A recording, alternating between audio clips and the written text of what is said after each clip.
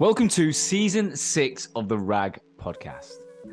Now, for those of you who don't know, the RAG stands for Recruitment Agency Growth, and this show has been around since early 2019. And every week, we are obsessed with finding out how the world's most successful and innovative recruitment agencies and their founders have got to where they are today.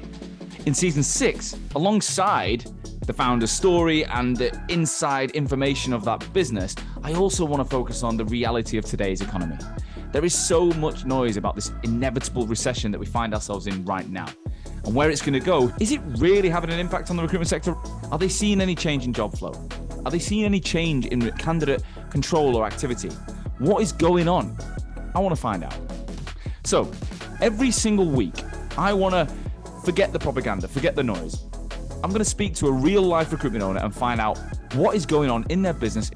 I will bring it to you every single Wednesday from 12 o'clock across multiple platforms. Stay tuned.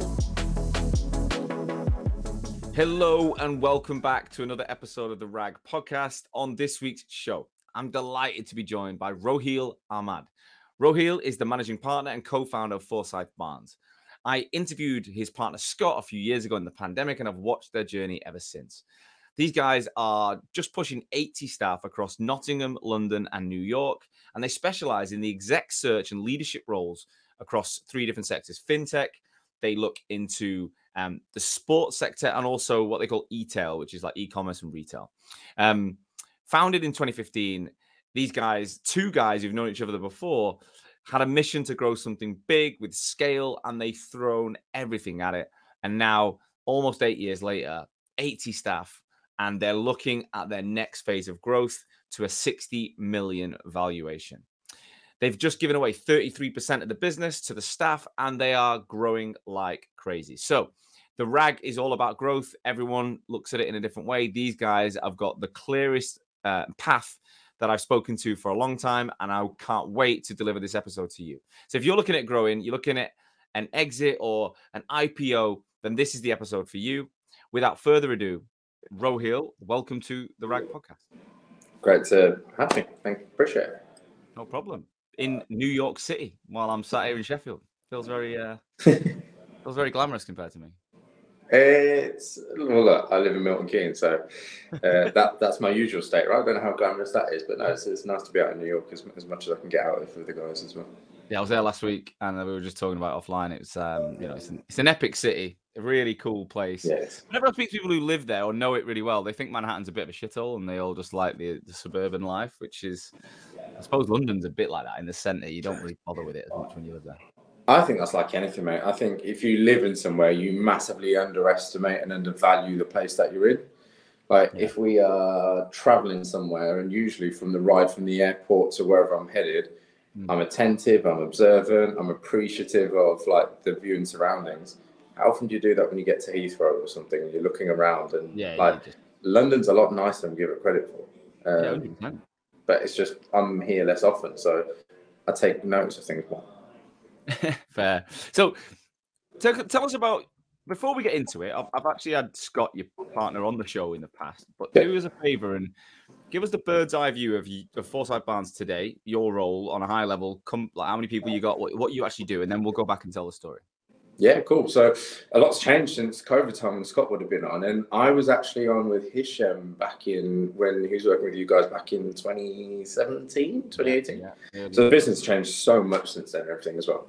FB, mid-senior exec business. We operate across three core sectors, which are fintech, e-tail, so a lot of your online consumer businesses and fashion brands and so on as well. And sports and entertainment, and being sports nuts, like that's huge for us as well because we get a lot of perks in that. And some actually publications coming out recently. We've just been selected as a partner to look for Notts County's CEO.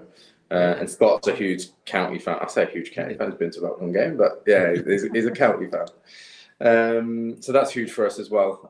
Pushing 80 people globally, 3 offices currently, which is London, Nottingham, and New York.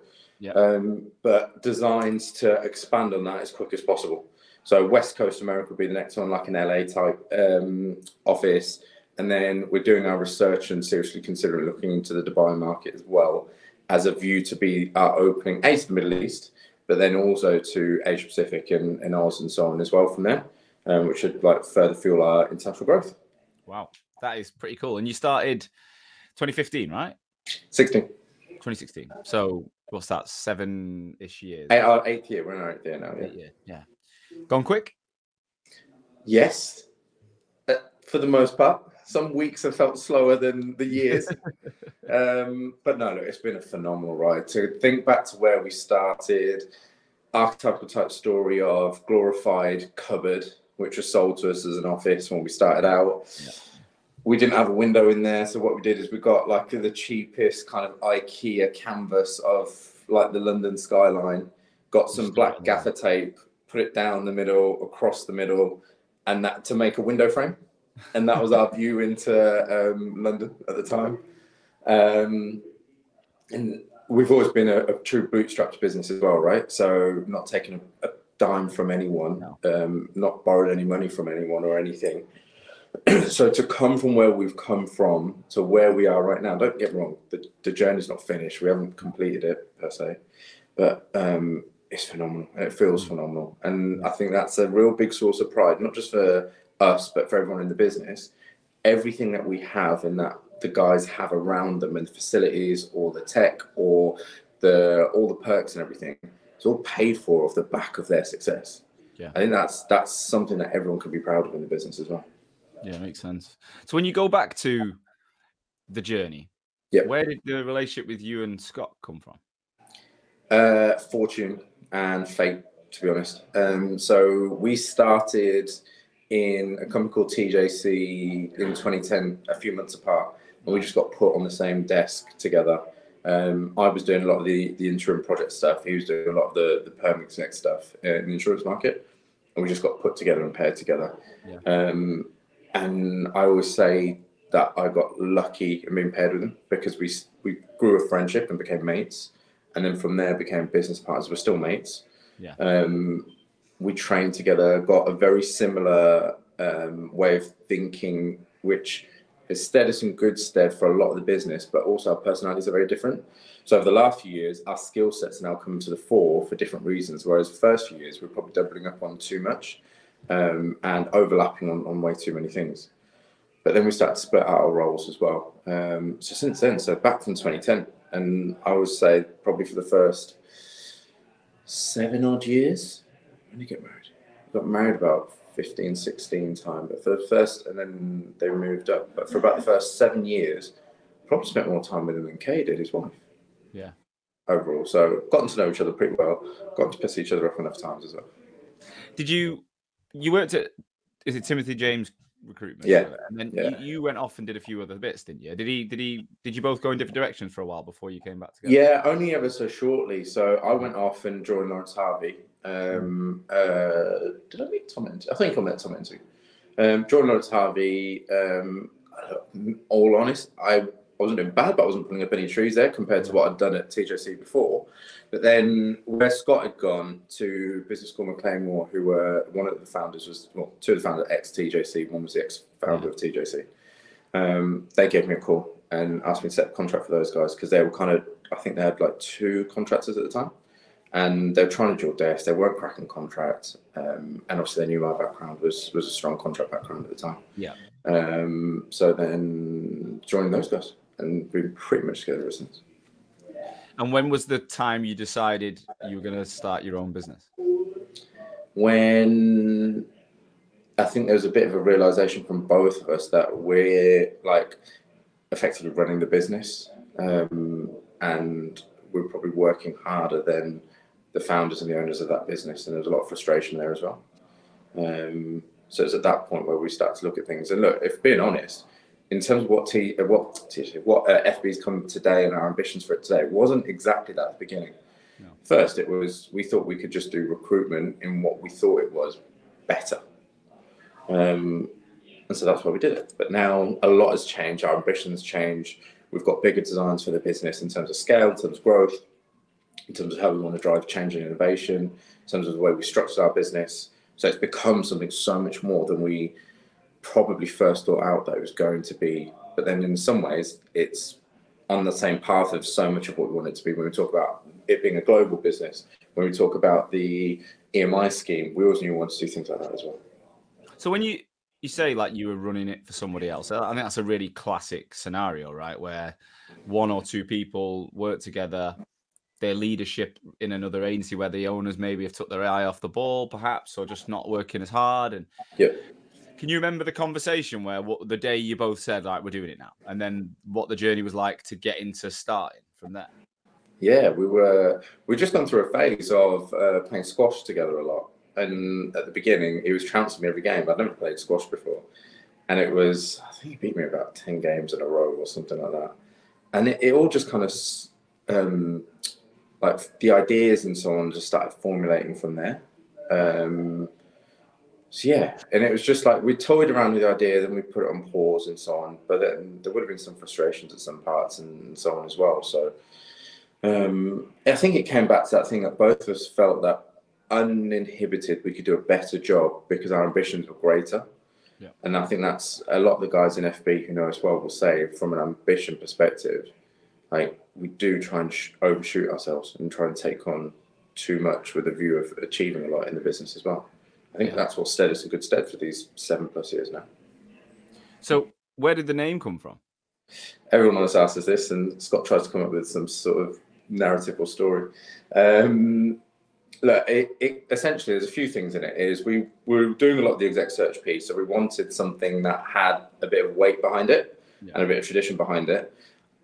No disrespect to anyone, but I didn't want something that sounded like a cheesy name. I couldn't imagine like a CEO trusting us with their most important role on a retained basis if it had like a bit of a crappy name to the business or a bit of a cheapy sounding name to the business. So there was that. So we wanted something, and we looked at a lot of businesses, and they often tend to have names as their business names. So there was that. And then we always knew we wanted something British sounding as well, because we always had that plan to become a global business. So for us, it's always been important that we were championing British business on a global scale. NFB, Forsyth Barnes, it does. And we could shorten it to FB. The bit that we didn't realise, and in hindsight sounds really stupid, when we tried to then register domains of like fb.com and stuff like that, it's taken up by Facebook. Shit. Yeah, cool. So we couldn't do things like that. We got hit with a really stupid early threats of a lawsuit in our first few weeks. Why? So there was another business called Forsyth Group, and they'd moved to Barnes. And at the beginning, we were Forsyth Barnes Group. And it was complete. I'd never even heard of them. They were never on our radar. Never came across them. We didn't search for it on Company's House. Right? You're sorry? Barnes in Southwest London. Like, yeah. And they'd been in the industry for a good few years, but never came up in anything of like in our previous experience in the industry. Recruitment firm as well. Yeah, recruitment firm. Yeah. But like small, like 15, 20 people. So we never competed with them on anything at all. And then in the first few weeks, we got a legal letter. And they said that we're fraudulently claiming to be them, like cease and desist, shut down the company, change your names, blah, blah, blah. And we didn't have the money for a lawyer. Yeah. So I did a law degree, but so they sent it to us late on a Friday, first few weeks. We mulled it over and then like formulated a response and opened the response with, of all the Arsenal letters to receive on a Friday evening, this has to be the most. Yeah. And we just went back and basically said, do not come for it. If you want to try, come for it. We haven't done anything wrong. We've never heard of you guys. You guys are insignificant for what we want to go out and do. We're not competing. Like, go for it if you want to try anything. And then the next few months, we would take calls knowing that it was set, because we never received a single call previously. But the next few months, we were then receiving calls from them of, oh, is this Forsyth Group? It's like, no, this is not them. We're a completely different business. If you want them, here's the number, here's the people, go on this website, that type of thing. And then after maybe about 3 or 4 months, they stopped doing that. And it was them doing it? It was set up by them. It was either them doing it or set up by them. It was really obvious because we never received a single call pre that letter. Yeah. And then loads post. And then it just died off after about, I think, 3 or 4 months. They must have seriously had like some serious issues as a business if they probably thought they were going to make some money out of it. Not honestly, not a clue. It's just someone's been in the industry. I think the founder had been in the industry for something like 30 years. Like, we genuinely weren't trying to pass that. I've never even heard of them. Like, focus on yourselves. rather than try and get some money in a crappy way. So what was the business at the beginning? Like, what did you set out? Obviously, you got the British name, you wanted to be international, you had these ideas, but what did you set out to recruit at the beginning? What was like the initial focus? So we didn't really even have any special. If I'm being really honest, at the beginning, it was making sure we had a good, successful, profitable business. Neither Scott and I done it before. So we'd always worked in like growth and startup type environments, scale up type environments, never worked for a corporate. So could we do it? It was much more at the senior end. Being really honest, I think it's a similar story for some, where it was whatever we could get that we were comfortable and confident we could fill at the senior end. We weren't overly picky in doing that. I'd set up desks and markets for previous businesses and so on, and different desks, and then kind of handed it on in my past. So I was more reliant, similar with Scott, we were more reliant on our techniques and our processes more than like an over-reliance on subject matter knowledge, if that makes sense. And we were confident, as we proved as well, we could apply it from one industry to another, because we'd done that previously for others. So at the beginning, it was more concentrated. At a high level, what is your approach to entering a new market? Is it like, for example, some people will just do hard BD, and others it'll be all about the candidate gen, and they'll just flip from that. How were you taught in that respect to open a new market? So the good thing, I think, from both of us, we're both hard BD, but our techniques are a little bit different in that Scott did a lot more of reversing them and so on when he's working with senior candidates. I did a lot more of networking and what you probably call typical BD networking around clients and so on as well. So we kind of pulled the two together, if that makes sense. Yeah. But both of us were big on our numbers. Both of us were like minimum. I've got to have 5 decent conversations a day, and our standards on what a decent conversation was pretty high as well. Yeah. But we'd be always trying to push for 8 to 10 a day in conversations, especially when you trying to get things off the ground. Yeah, 100%. So what in the first year then? Take us through that early trajectory, and then we'll skip through to present day. First year was as much, we committed to each other that we were going to spend as much time on sales in sales hours. So as much as we possibly could, admin, invoicing, other than like calling through for them, invoicing, IT, all out of hours. Contacts and your CRM work and things like that, and set up and IT work in that respect, all out of hours. It was be on the phones as much as you possibly can. The only time we come away from the phones is if we're having to actually call to chase an overdue invoice or anything like that, or if it's a business hours conversation that we just can't do out of hours with the bank or organisation, or getting the insurances sorted out or anything like that. But other than that, there's a clear thing, and we were strict with each other. We were turning up pre 8:30 every single day. That we weren't letting each other off. Where was the office? London, Old Street way. Right, so you stayed in. You didn't. There was no Nottingham or anything like that. It was No. Notts we opened up 2017, Feb 14th, 2017.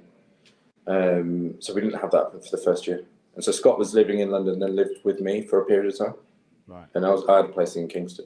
Right. But we were strict with each other. Like we weren't going to relax and say, oh, we'll start at 10 today, or yeah, you work from home today, or anything like that. It was, we're in the office, we're together, hold each other to account, like we would do if we were still working for someone else. And what were the results like from that? Good. I mean, we started developing accounts pretty quickly. Some big accounts, the likes of Adobe and stuff like that. But yeah, pretty good after that. And it was like I said, getting things off the ground. We'd underestimated a lot of the things that, like the invoice chasing. In our head, we'd gone into it thinking, if I've got to chase a single invoice, what is it, a 5-minute job, even if I've got to call them up? And quickly we found that a 5-minute job, getting sent around the houses to some clients and then POs and this and that, 5-minute job would become like an hour and a half job on just one invoice on certain things. That we massively underestimated. But the good thing was there's 2 of us. So there was always a point that one of us was on the phone on front of line sales. Did you think about hiring in that year? What, in the first year? Yeah, we did. Yeah, we had people in. Again, we were pretty smart in what we did. We had interns in that would help us with some of the admin bits and so on as well. We started taking people on pretty quickly. We hired pretty much straight away. Yeah. We then really quickly moved to a different office. In King's Cross, we brought people on there, like really, really quickly. So what, at the end of the first year, what did the business look like? Sorry? What did it look like, the business at the end of the first year? Office in King's Cross, Knott's plans were in motion because we'd opened that in February, so we would have done a lot of viewings and hiring and stuff for that at the time. I'm trying to think how many people we had by the end of the first year, including us, about 10, I think. Which is where most businesses get to, and that's it, right? They never, was it over 80% of recruitment firms never break through that 10. Yeah. Did you always know you were going to build something of scale? It was never going to be about you two just making good. That's why our names aren't on the door. Yeah. It's never been about us. It's not been an ego thing. It's always been about creating a business that's bigger than us, always, and it still is now. Yeah. So at the end of the first year, can you remember what you guys built? I ask these questions because people want to know roughly what's possible in year one. Like, they always ask me those questions. No, honestly, no. I can pull it up, but no. We were still on the tools, still are now. But I look at people like Samir who joined in the first year in July. We'd had some. No, honestly, I can't remember the numbers off the top of my head. Maybe close to $1 million. Scott's better with his memory on the numbers. You're profitable, right? You're in a good position. You've yeah, you've had a great year. Yeah. Going into year two and moving from there, how did your roles as you and Scott start to evolve? And what pillars did you need to put in place to take yourself beyond 10? Because, like I said, most of the industry doesn't get beyond 10. So you two need to change, and you need to think about other things around you. How did that start to evolve? So I'd say the biggest thing that changed is we then opened Knott's in our year two. So we did it really, really quickly. It was always in the design, but we kind of moved the timelines up, again, citing that ambition that we had and the confidence of being able to, even in such a short time frame, of having a second office. So that opened in Feb 2017. So we had hired about 3 or 4 into that one from pretty much day one. Yeah. And then Scott was effectively running Knott's and I was running London. So we would come up and down to each other's offices quite a bit anyway, but in some respects we were not separated, but we had our own responsibilities between London and Knott's, but we'd also support each other. And so I'd take care of some stuff in Knott's, he'd take care of some stuff in London. But then as things developed, we found that what started to happen is we were both like having the same conversations with people in our own offices, across offices, unbeknownst to us. Because you can't, like, we communicate a lot almost every day, even now, but you can't communicate every single conversation or every bit of advice that you give someone. And some of the feedback we're starting to get was, have you two spoken about this? It's like, no, why? It's like, spoken to the other one about it about half an hour ago, and they've given me the exact same advice of how to handle it. It's like, cool, it shows you that we've trained together. But no, we haven't spoken. So we're seeing a lot of doubling up. Was that creating a similar or slightly different cultures then in those two cities? Similar, there's always going to be slight differences. But again, we trained together and we essentially grew up together, right, in the industry. So there's more similarities than differences. Yeah. And the only reason for Nottingham was because he wanted to go back up to Nottingham, was it? Or was there a reason? It was always in the plan. So, like, pre-starting up and stuff, we'd agreed that was going to happen. Was it for his personal choice, or rather? Yeah, him and Kay were always going to move back up to Knott's, start a family up there when they're ready. He'd bought a house from memory. I think they bought the house. Kay had moved back up a little bit earlier as the house was being finished, and he stayed at mine for 3, 4, 6 months, something like that. I can't remember exactly. Right. And did my best to piss him off whilst he was living with me. And you were in what? How old are you guys then? Like late 20s? 2016, so would have been about what, 26, 28? Yeah, you're relatively young lads, really. Like, to think about all that responsibility you take. Still am. Yeah, but not many. I mean, I started my business at 29, 30, and the majority are just over that 30 mark, at least 30, 35. So, you started early, which is. Where did that aspiration to be an entrepreneur come from, do you think? Did you have that growing up? Was that anything? Yeah, I did. So knowing his as well, I think it was, we both done a young enterprise course as part of our degrees. He did, I think, business economics. I did law. I still did the young enterprise course. as part of that, and he actually took it a step further. He'd set up a shake club, is what they called it, a milkshake business in Sheffield. I think it's at Meadowhall, actually. Right. So they'd done that as a theoretical thing, and then they actually took it a step further and set up with his mates. So he'd already shown that piece as well. My inspiration came from predominantly my dad, and something that he came over here literally with nothing, didn't speak the language when he was 14, and then just through saving, through working hard, ended up like doing property and run businesses and stuff in like growing up in around Northampton. Right. So it was always the influence from him. And I'll go back to, I don't know whether this came from where it came from, but weirdly, I've got odd memories of being a 5-year-old, and on a rainy day and being stuck inside, I had a little maths book with a little square grids on it, and all my, I was doing IT supplies, like office supplies, phones and calculators and stuff, and I would pretend I was taking orders on a broken phone. And I don't know why that was a game. Yeah. I don't know where that bit came from. Something would have sparked that off, where I thought it was a fun game to be taking orders from customers of some sort and doing that. Yeah. Yeah. But you obviously witnessed that entrepreneurial spirit. Yeah, I'll put that down to my dad, 100%. Yeah. Are you spending hours on LinkedIn and cold outreach and want more business coming to you over your competition? Well, if you're the founder or leader of a recruitment agency, here's what we can do for you. At Hoxo, we'll give you the training, support, and resources to take you from what I call an offline recruiter, reliant on posting jobs and sending in mails to open up new customers, ultimately looking like every other recruiter on LinkedIn, to being an online recruiter, being seen by over 25,000 relevant people, driving a 200% minimum increase in engagement on your profile, and seeing daily lead lists from LinkedIn that you can follow up with in 6 weeks' time. And if you don't perform, you don't pay. Now, why can we make such a bold, results-driven promise like this? Well, it's simple. There's 2 reasons. Firstly, whilst I've been building the RAG podcast, we've actually done what we say we'll do for our clients.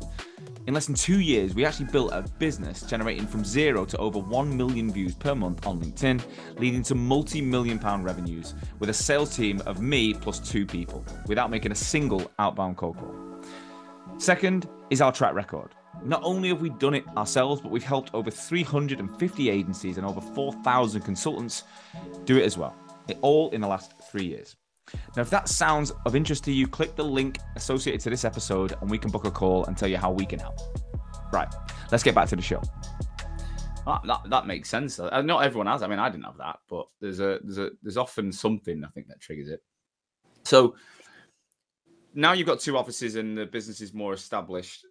Take us on that journey beyond that. And what year would we be in now? So we're looking at 2018, 19? Yeah, so 18, 19, growing, just focus on growing both offices. We moved London offices quite a bit and not quite relatively as well. So always outgrowing the office, move to the next one, outgrow the office, move to the next one. So we moved from a place like King's Cross to Old Street, where, again, punching above our weight, we took a whole floor in an office in Old Street. Then learned some of the lessons from that, where we were responsible for everything. So even that one, if I remember, we took that office when we were still in King's Cross, didn't want to spend the money on getting someone else to fit it out. So Scott ran the business for the week, like both offices, whilst I was doing the DIY and getting that office ready. And I lived in that physical office for 7 days. He bought me down an airbed, which had a hole in it. So I ended up sleeping in the cardboard boxes stacked from all the desks that we'd ordered in, and just piled those up and then just used his flat airbed as my pillow. Got it. And I remember it clearly because the Borough Market attack had happened that week as well. Oh, shit, I remember. And I remember my mum would call me. It's like, are you all right? You're all right. There's been an attack in London. Like, I'm miles away, and trust me, no one's coming near me. I stink. I've not showered for about 6 days straight.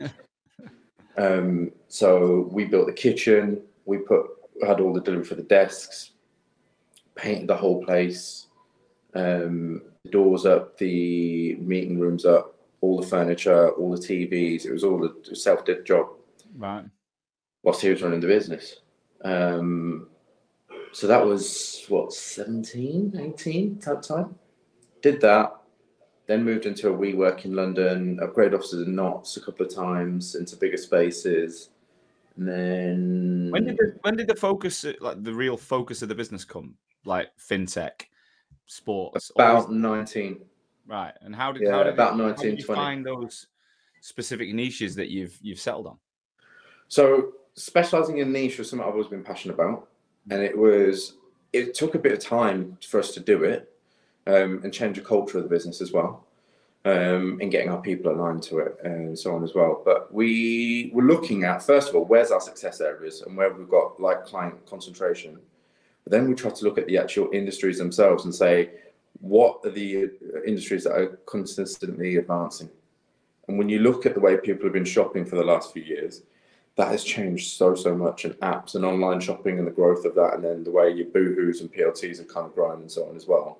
Seems such a fast-moving sector. So we were happy to dive into that one headstrong. And fintech, I'd done stuff when we never used to call it fintech, we used to call it payments back then, really. Yeah. And I'd got some experience of working things like with the UK Payments Council and things like that as well. And the way that grows and the technological advances, both on consumer side and at the B2B side, huge. So that seemed the right one. And then at that point, one of the guys that we had in the business in Knox, Grant, I'm looking at him right now, actually, he's moved to New York. His older brother was an ex-pro footballer, but had left football, was working in rec. Had seen what Grant had managed to achieve with us in such a short space of time. I mean, Grant had joined us in March, beginning of March 17. September 17, I'm paying him $72,500 for a commission check. Wow. For a single month. So I think Gray's eyes lit up a little bit at that, and what's he had to do to get to that? What's he filled there? Second most senior person at Wilco's, and is like 6 months in the business. Wow. And have you guys found the role for him? Like, he's been given that kind of role. He's got it himself. All grown. And honestly, I love the guy. But he didn't do anything extra special. What he did is he just followed the training that we'd given him. But I guess what made it extra special was the fact that he followed it to the T, in terms of BD, in terms of networking, following up on opportunities, and then his fee negotiation as well. So it was one of the reasons the fee was so strong was because it's, we teach our people, it's billing on package. At that level, we should be billing on package. Yeah. Made a few concessions. I think they didn't want us to bill them for the house that they had sorted out for her. Fair. I don't think we billed on pension on that one.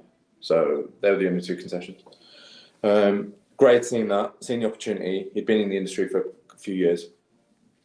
Believed there was a market in sports, but didn't really have any proper proof and didn't have a black book. Yeah. But we liked Gray. We backed him, and great decision it proved out to be as well. So we took 2 of the Hutches, and actually we ended up with all 3 because we got the youngest brother who came back from the US and joined us as well. So we started off sports. So then we really honed in on those particular sectors and have done ever since. And when you say sports, that's a big word, right? What specifically do you recruit in sports? So at the head office, it's not just sporting clubs, but more like head office type opportunities. So C-suite, exec level, and that will go across IT. We do a lot in the commercial world as well. So partnership directors and commercial directors and so on as well.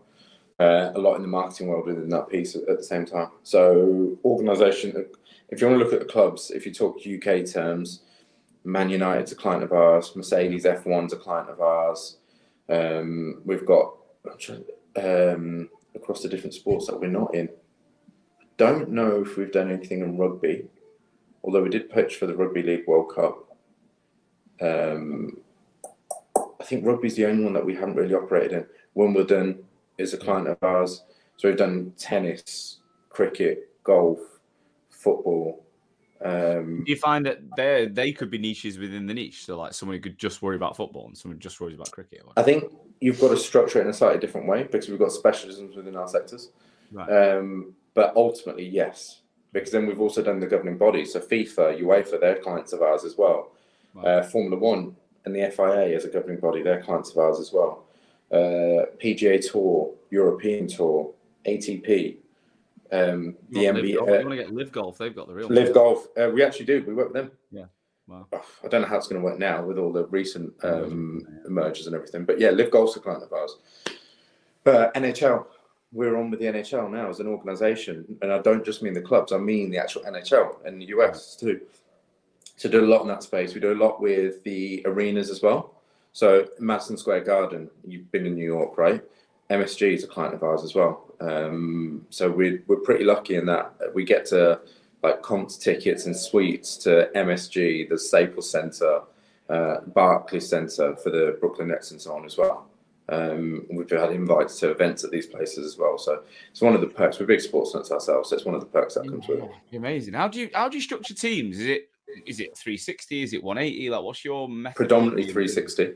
Got some 180 people, but predominantly 360. It's what we grew up with. It's what we believe in as a whole service.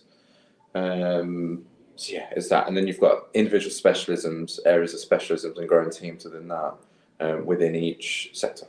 Do you believe your leaders and managers should be revenue generators, or do they properly spend their time just managing people? Oh, we still are. Yeah. Scott was involved in helping to win the county gig. Yeah. I mean, I thought he was actually interviewing for the role himself at one point, but no, he went to pitch the county gig, and he's, like I said, he's a big county fan. We still are. Yeah. I'm on client meeting later on today in the US. Yeah. So everyone has got a responsibility. Yeah, everyone's got a responsibility. We're not. Look, when we're big enough at a point, there's still got to be that. You've got to be the face of the business and going out meeting clients and so on. So I think the way that you do it might slightly develop and change, but you should be trying to build opportunities for your people. Yeah, 100%. What, along that journey then to where you are now, what do you think is your secret to growth? Because like I said, most of our industry doesn't get beyond it. They never get past 10. So what have you two done, do you believe, that have enabled you to keep going from 10 to 15 to 20 to where you are now, which is it 80 you're at now? Pushing 80, yeah. I think first and foremost, it's our ambition between Scott and I.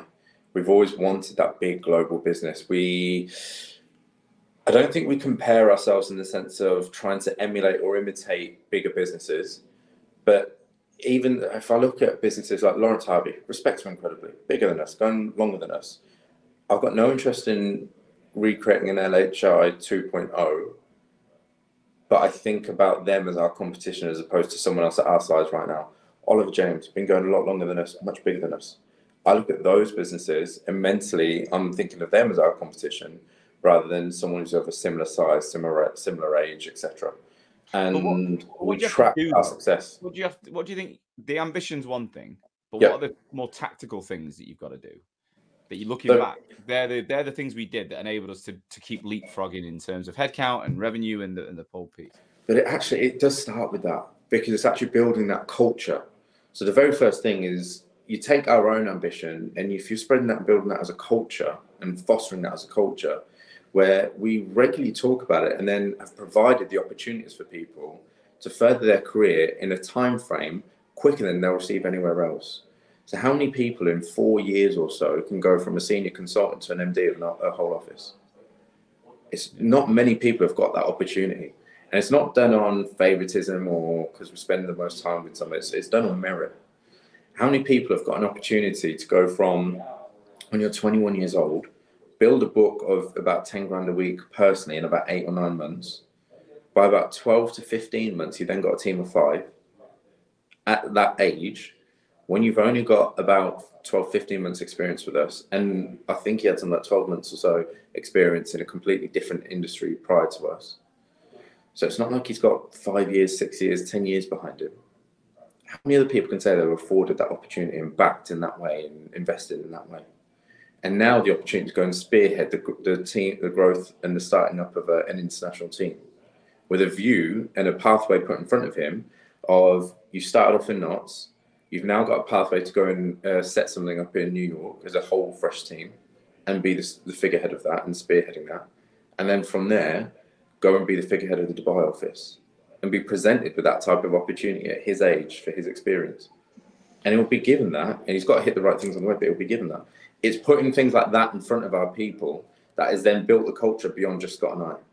And then it's the expectation and the pushing of people of, cool, if this is what you want to achieve and that's the end goal type thing, then these are the things that you've got to hit along the way. So that all, like starting at the top, it all feeds down to the tactical things of developing the clients and the calls and blah, blah, blah, blah, blah.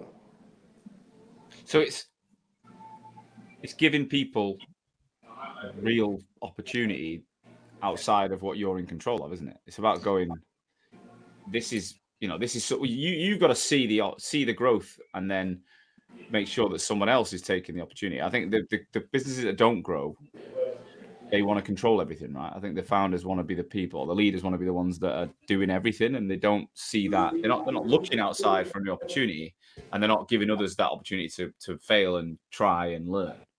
Yeah, look, my job isn't to be the man. My job is to create the environment and give everyone the opportunity to have a good, fulfilling career, grow, achieve more than they think they can achieve, and give them the platform to do so. So my London MD, if I think from where he's come from Hayes, a much bigger business, and spent pretty much his whole career there. And he's run bigger teams than he's running currently. But he's got the platform, the environment to do something he's never done before in a bigger way than he's ever done before. But he's got to grow and build it. So my job isn't to do it for him. My job is to give him all the tools as much as I can do, give him the environment, give him his development, to be able to see out his own ambition and grow within his ambition. That's my ultimate job for every single person in this business, to give them the environment and culture to grow, develop, and to achieve more than they think themselves is possible. So my very first job is A, do I believe it? And then B, do they believe it? Yeah. And if I've done that, then we can work on the kind of technical. And where do you see, I guess, what are the triggers or symptoms that you spot or you've consistently spotted that have enabled you to go, well, there's a new growth area. There's New York, there's Dubai, there's whatever, there's sports. What is there something that always crops up and you're like, well, we've hit a bit of a critical mass in an area, we need to duplicate it? Or is there something you're doing that enables you to keep spotting that next area to go? So if I think back to sports, that was more instinct and intuition and belief. Yeah. We didn't have a black book in sports before we started off. We believed in Gray, but then we gave him the backing and the environment and so on as well. And he went out and did a fantastic job, and we just had to help refine and hone some of what he was doing, the way he was doing it. But I come back to say there was a lot on him.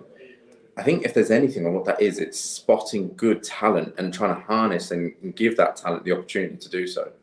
And then from there, it's giving the kind of blueprint on how to go and set that up.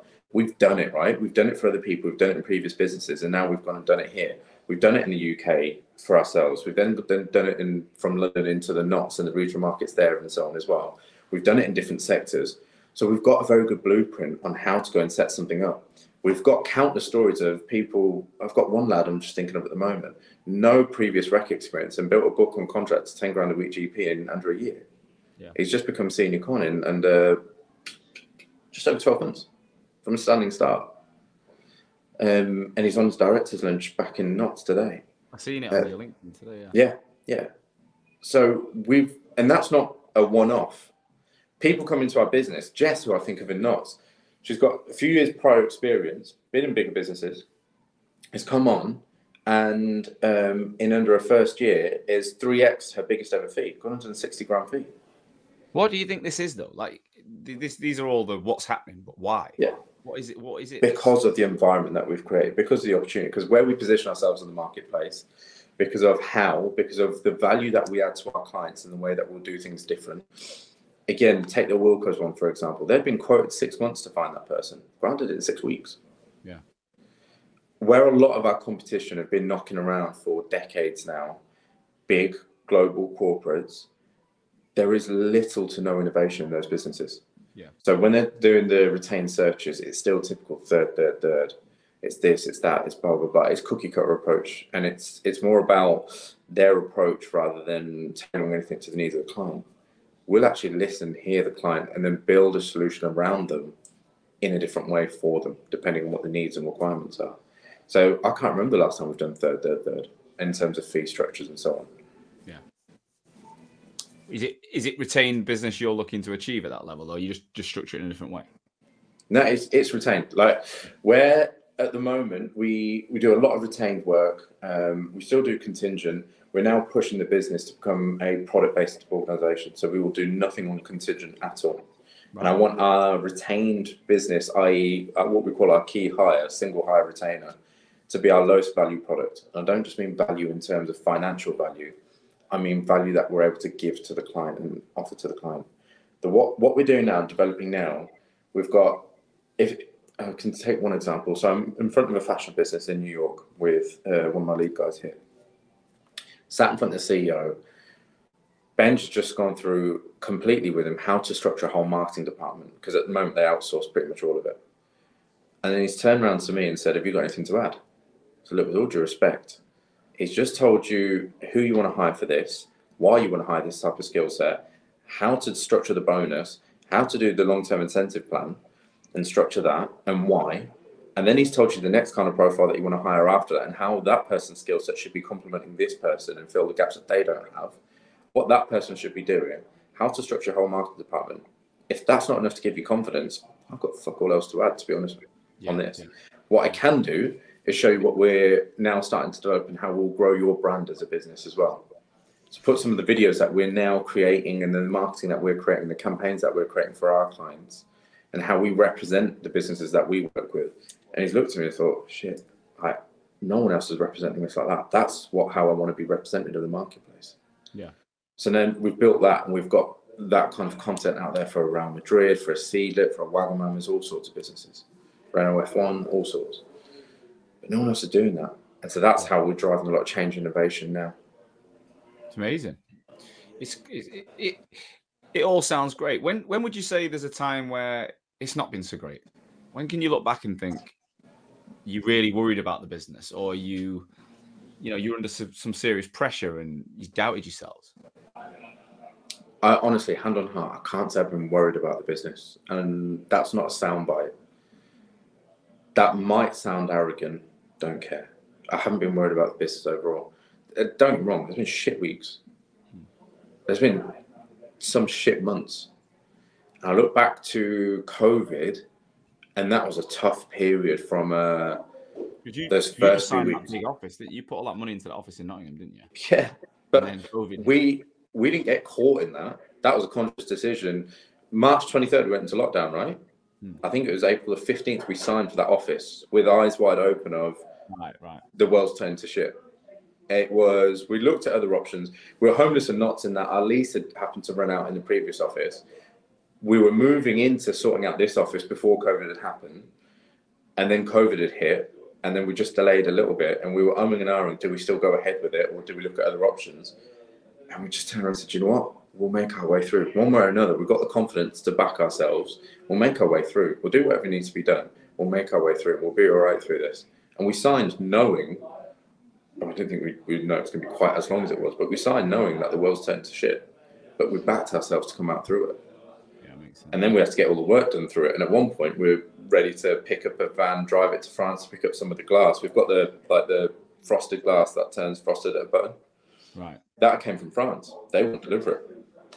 So we're looking at where can we get a van and not break any laws and lockdowns and everything to go and bring the glass over, genuinely. Yeah. And what happened? Did you get it over?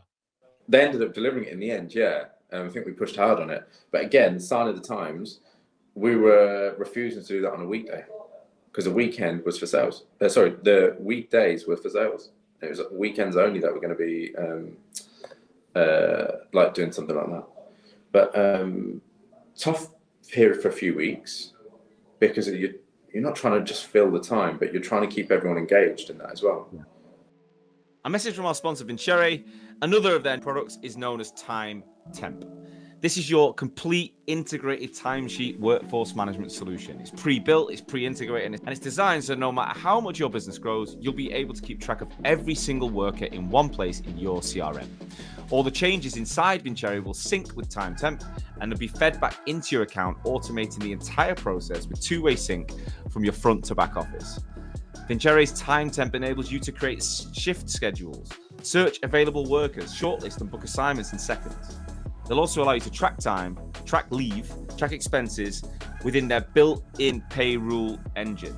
It's called Door Clock. And then they've also got a mobile app for the on-the-go worker. If, again, you're looking to get more from your CRM, Vincere's Time Temp solution is another tool that enables you to perform more of your business-critical processes in your CRM. Find out if you could use Time Temp via the link in the show notes. Right, let's get back to it. We're in an economic period where a lot of people in our industry are worried. You know, they're seeing a downturn. Their clients are not investing as much. Their clients are a bit more careful with their cash. Have you ever been in a position where you've felt pressure from that, what you're making is not necessarily in line with what you're spending, and the clients are starting to dip in terms of their appetite to spend on recruitment? No. We've had 7 years of consecutive year-on-year growth. I put a lot of that down on Scott's door positively.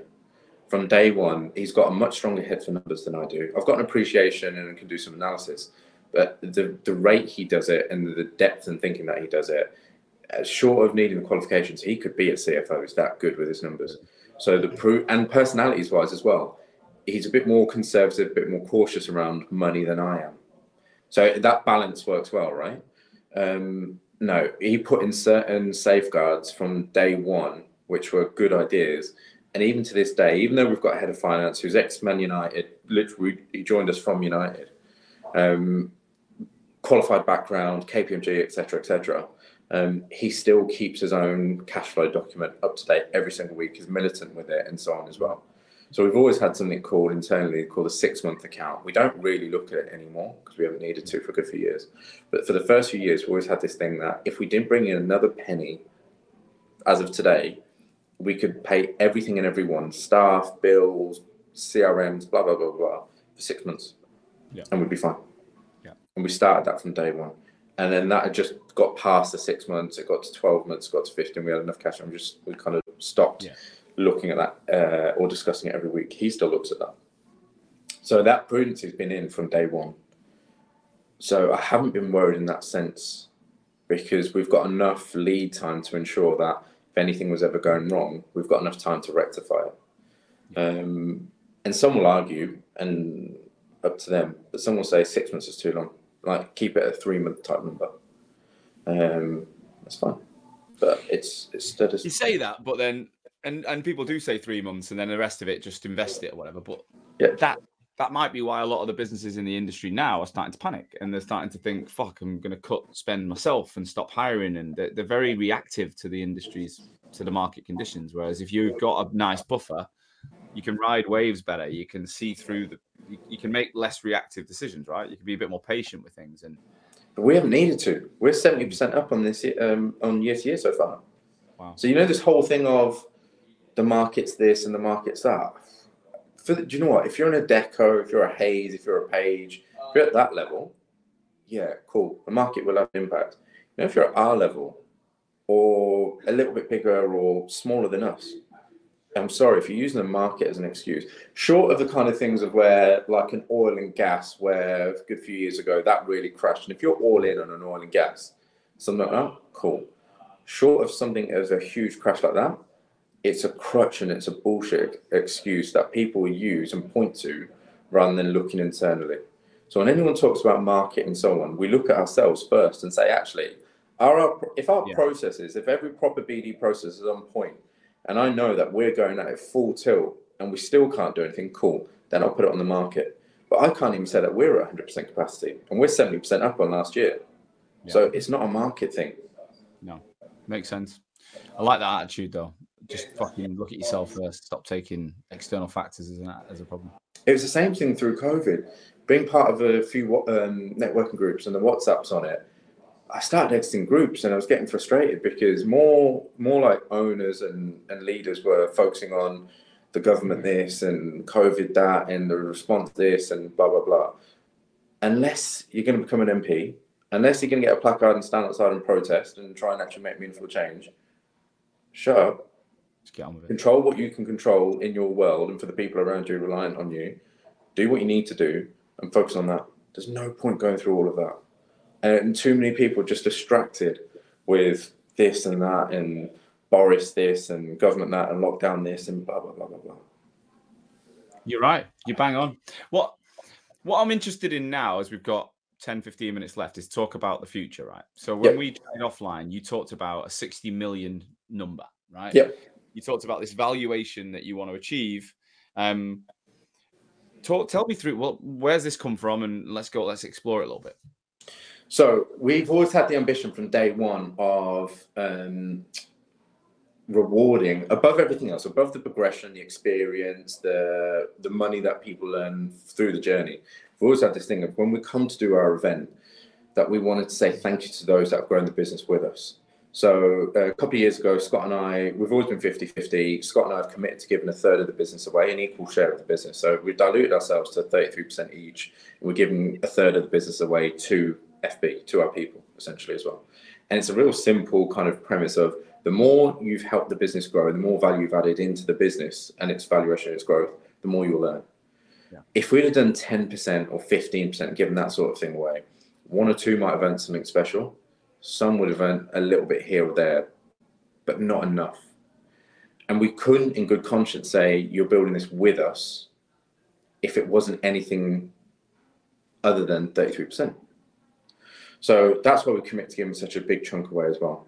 Now, neither of us have got any sort of exit plan. We're not looking to sell to anyone or anything like that. So what we want to do is take the business public and list it on the AIM. So we've got, it's all back to pilot science and numbers and everything, but we've got an event that we want to trigger when we hit a £60 million valuation.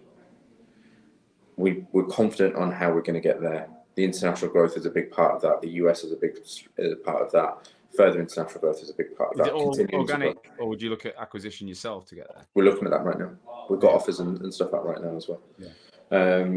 So it's whatever is going to fuel that growth in the right way, but in the quickest time frame possible. Yeah. We're not looking at this as a 10, 15, 20-year play.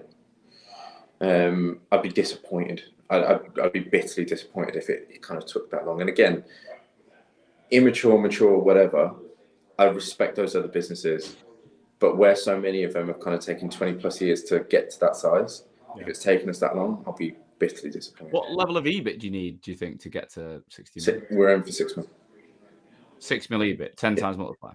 Yeah, exactly. Yeah. And we're confident we can get there based on a number of factors as we're growing the business. That product piece is big for us as well. We're launching a tech platform which is aimed at the growth and scale business market as well. On a global basis, that's huge. And it's more of a growth and enablement platform for them as well. So we've not even finished the build, but we've been in talks with like a wealth management firm who think that they can introduce it to their own clients and so on a subscription basis. Right. So we would reposition this business of not, when we're going out to do that, this business is then not considered a traditional rec business, and therefore you can't value it as a traditional rec business. Right now, worst case, we're looking at a 10 times multiple on 6 million EBIT. However, if we've actually got monthly recurring rev, annual recurring rev, whichever one you want to measure it on, through the subscription on the tech platform, through us being a product-based organization, that skyrockets that valuation up, and you can't value us in the same way that you would value a rec business. Is it all perm at the moment, your business? What, currently? Yeah. No, we've got equal split and perm contract. But is it what percentage is the split? Not far off being 50-50. Right, good. Yeah. Yeah, so you've already got that recurring revenue model, annuity revenue, yeah. Yeah, but again, that is still traditional rec in the way that we're doing that. Oh. Whereas as we're looking to launch the tech platform and as we shift the business to become a product-based organization, as a product-based organization, there's no contingent piece in there. So it's all guaranteed rev coming through. It's all MRR, ARR, however you want to measure it. Yeah. And remind us what, for the listeners, like what is this tech play that you're going to build? What is it actually going to do? So without necessarily saying too much, it's aimed much more at the senior end of the marketplace, where it's a growth and enablement platform for growing and scaling businesses, where we do our best work with growing businesses and scaling organizations. So when they want to take themselves to that next level, they'll have their subscription into our platform, and then actually enables them to grow their business, whether that's through their finance strategy, whether that's through their IT strategy, whether that's through talent. But at a very reasonable, cheap cost, not even reasonable, it's a cheap cost for them, especially for the ROI that they get back from it as well. Right. But it would be applicable as much for a 0 to 10 first 12-month type business as it would be for coming up to 1,000 heads, aiming to push for a unicorn. Right. So it caters to that market. What it probably doesn't cater as much to is your real large global corporates who've been established for decades, etc. Yeah. But it's not really intended for that marketplace. And when it comes to the 60 million event, what happens then? Like, what are you aiming to or hoping that will be achieved through that event? So we want to take the business public and list it on the AIM. Yeah. And then for us, it's not a money play or a personal gain play or anything. Plenty will take, I'm sure, take the money and cash it out. Plenty will keep it in, their choice at the time. Neither Scott nor I are looking to leave the business or anything at that point either. For us, it's the experience of, cool, we've now got a publicly listed business, different environment, different set of rules, different bureaucracy that you've got to get involved in and adhere to. Are we good enough to then continue to grow and build the business through the next phase, where you've got a different set of challenges, where you've got shareholders to answer to, where you've got the red tape, where you've got a lot of different factors and considerations? As leaders and as owners, are we good enough to do that? And that, a lot of it is more of a business bucket list to go out and see if we can then take it to the next level within that environment. You've already proven you can, you're a privately owned business, you can achieve great things. You've proven that to yourself. So it's more of a, can we do it? Right? It's 100%. You don't need to do it. You can be financially free and have an amazing life without it. And some people do not want to work. Like the guy I interviewed last week said categorically, I do not want to work for anyone else. He's a bit older, he's 46, and he wants to get to 100 million revenue, right? From 10 million to 100 million. But he's the opposite. He's got no time frame. It could take 5 years or 10 years or 20. He's not asked. But the one thing he says is, I never want to work for anyone like that. He never wants to feel like he's got a boss. And a shareholder, that whole dynamic can change everything. But you just sound excited by that journey, right? Do you know what? It's more about the journey. I don't think about the financial thing. I was saying to Scott not that long ago, I've never once made a decision in this business because of our own financial position or what it might mean for it's taking money out of our own pocket or not. I mean, we run it lean in that sense anyway. Like, people are asking us all the time, when you fly, why don't you fly business? I was on the plane and the lady I sat next to is like, if it's your business, why aren't you flying in business? Yeah. Because the average cost of a business ticket is about 8 to 10 grand, and that's someone I could employ for that sort of money. Yeah. Not willing to do it. Yeah. No, we're not willing to do it. I don't either. I've got no, I mean, I don't think we're at your level, but we could afford it, and I don't want to do it. I've got I just don't. Yeah. I have no aspiration for that. It's that thing of, we're not in a mode where it's about personal gain. A lot of it is about the experience. For me, on a personal perspective, it's seeing how good we are, confident in my own belief. And yeah, you get questions, you get times where you question yourself. But the thing I always say to my people, and the thing I always come back to is, in those tough times, this is exactly what I wanted. Wanted to run my own business, wanted to grow a business. You can't just take all the good times and stuff and then say, oh, like, this is shit, why is it shit? Actually, the shit times is exactly what I wanted as well. Yeah, you got to take the rough with the smooth, right? Yeah. So, outside of work, like, how are you? Because I get the vibe you're just on it, right? I get the vibe you're both just on it. But obviously, you've got lives outside of work. How do you both make sure you're not neglecting family and partnerships and children or whatever, and not becoming complete business obsessed robots? Like, what's your strategy for that? I think Scott's better than I am. He's probably got a greater setup around him in the sense that he's from Notts. He's got friends close and where he's grown up and so on. I'm probably a little bit worse in that situation. Now, I live in Milton Keynes now, but I've got family and some friends in Northampton, but I haven't really got anyone around in MK. So for me, and I also travel a lot as well, in the sense of, on a daily basis, minimum 3 hours. It's between 3 or 4 hours a day of traveling, because I go down to London, up to Notts every day. Right. Haven't got anything in MK around, or I'm here in New York. No kids, don't even to worry about. You what, sorry? No children to worry about or anything like that? No, I've got 2 kids. Have you? Yeah, point being for me is the office isn't close by, and my commuting time is quite a lot on a daily basis. It's not the best on that. And then I'm in New York every sort of 3rd or 4th week. So then I'm out here for a working week every time as well. So how does your family cope with that? What's your kind of dynamic? It's not easy. Don't get me wrong. And as the kids getting older, my eldest is coming up to 5, my youngest is coming up to 2. They feel it and understand it more now. When they're babies, they don't understand anything, do they? And that's hard on my wife. Still hard on my wife, but it's harder. It's getting harder on the kids, which is then in turn getting harder for me as well, because like, oh, I miss you, don't go away, that kind of thing, or the tears and stuff as well. Is your wife like struggling with that, or is she just so used to you now being that guy? Both. Yeah.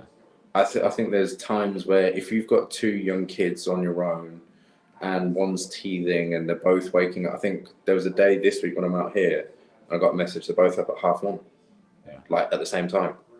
she can't split herself in two. Yeah. So in those moments, yeah. And then if it's been, you're getting them to school and you're taking them both out, and if it's been a difficult morning, yeah, that's going to be hard on her. So there are good times, there are bad times in it at the same time. But I would hope, and they do, there's an understanding for what it's about and what it's for, and that it's something bigger at play. But on the flip side, my kind of sacrifices are, I don't have any, like I used to play cricket, I don't anymore. And I haven't for the last few years since I had kids. I don't really have, and all my kind of spare time on my non-work time is trying to maximize it as much with the kids and family as much as possible. I'm not great with seeing my friends. I'm not great at seeing kind of extended family. And I miss a lot of things in that regard, and functions and so on. And sometimes I'm just tired, and sometimes I just don't want to. So there's an element of sacrifice that goes along with this growth journey that you've been on that people need to be aware of. It's not all positive, right? You've got to sacrifice it. It is, but I think there's some of that stuff is, I've got that natural makeup. I think the harder bit is for them, namely my kids, my wife, and so on. Because they might not have. Simon, she's grown up in a completely different environment, completely different mindset, not interested in business in the same way, etc. So she doesn't have the same ambitions, the same mindset. Yeah. I think it's infinitely more hard on her because she hasn't got that head or that mindset towards it. Whereas I saw my dad, and so I've been influenced more than I ever believed through that. And so where I might think something's more acceptable or is okay because I grew up with it, Dad worked so hard when we were growing up, right? That I think something's acceptable, okay, she might not do, but she hasn't had that influence. So I think it's harder on them than it is on me. Yeah, I can see a similar situation because me and my wife, we dated when we were younger. Then I went off, and at the time I was a school teacher in Sheffield. She was as well. And we had a very similar upbringing, very similar. We were very similar. Then I went traveling, moved to London, got into recruitment, did all these things, started a business. And then we got back together 10, 11 years later. And I'm a completely different, she's got 2 kids, 6 and 8 years old at the time. I'm an entrepreneur. And we are now living in completely different worlds. And then now we've tried to merge them, and it's been really interesting. It's been hard. It's been amazing. Like even now, like, what are we recording this at 3:30, 3:15 tonight? We've got the kids' mates round, and we're going to have a barbecue, and there's all stuff going on, which means that, I am going to be present for it, but I'm sacrificing something else to do that, which I didn't have to do 2 years ago. I think that's, I think that part of the hardest bit of it is, I think she could be more okay with if I'm away per se, if I was more present when I'm at home. But I'm not. It's something I'm trying to work on, but I'm not the best at it. So sometimes I've been away all day. I'm getting home at 8 p.m. She's put the kids to bed herself, and then I'm walking through the door and I'm on the phone. Yeah. As in, I'm on a call, or I'm responding, or a call will come because we've got the US guys and stuff as well, right? And I'm doing everything that I can to support these guys even from there. I did a podcast a few weeks ago at 12:30 in the morning. So she's like, "What the fuck are you doing like up that late?" And then I'm not coming to bed till 2 a.m. By the time that's done. Yeah. It's like, so that can have its impact as well. And I often think that those bits are the harder bits. I guess it's just about being aware of it, isn't it? And trying to communicate through it and do your best. Like, you've made the decision to grow. You want to do 60 million, and you can see the steel in your eyes about doing that. And other people completely go the other way, where it's a lifestyle business and it's just about their family and support, and that whatever suits you, I think is great. What I love about this show is it's about different perspectives on a recruitment agency growth story, right? So everyone's got their own version of what that means. Roheel, we've run out of time. Look, love the episode. Love what you guys are doing. The energy is infectious. Yeah, you're no doubt going to achieve what you're going to. I know you are. I can tell by the way you've got there's no doubt in that. I'm excited to watch the journey. I know Scott. Well. I want to see how you guys get on. I'd love to get you both on in the future, and see if we can. I don't know if we're closer to that 60 million and what's happened in between. If anyone's listening and wants to be either a part of the journey, they're looking for a new role, or another founder who wants to just pick your brains, are you okay with that if they just drop you a note on LinkedIn? Yeah, 100%. I always say that more than happy to provide any advice, support, learns from our mistakes, from our successes. I'm more than happy to pass on. We've reached out to people who have done so much to kind of advise us and help us. So yeah, exactly. Legend. All right, buddy. We'll get that linked up. Hope people do take you up on that, because I think you're, for the age and level you guys are at, the business growth, I think you're doing some unbelievable things that not many people are. So it's worth investing in that time, and let's get you on again soon. All right. Take care of yourself. Thank you, as always, for listening to today's show. I truly, truly hope that you got value from it. That's the only reason I take time every week, is to ensure that my audience, future and existing recruitment owners, are learning from each other to make this industry that I love so much stronger. Today's episode is brought to you by Hoxo Media.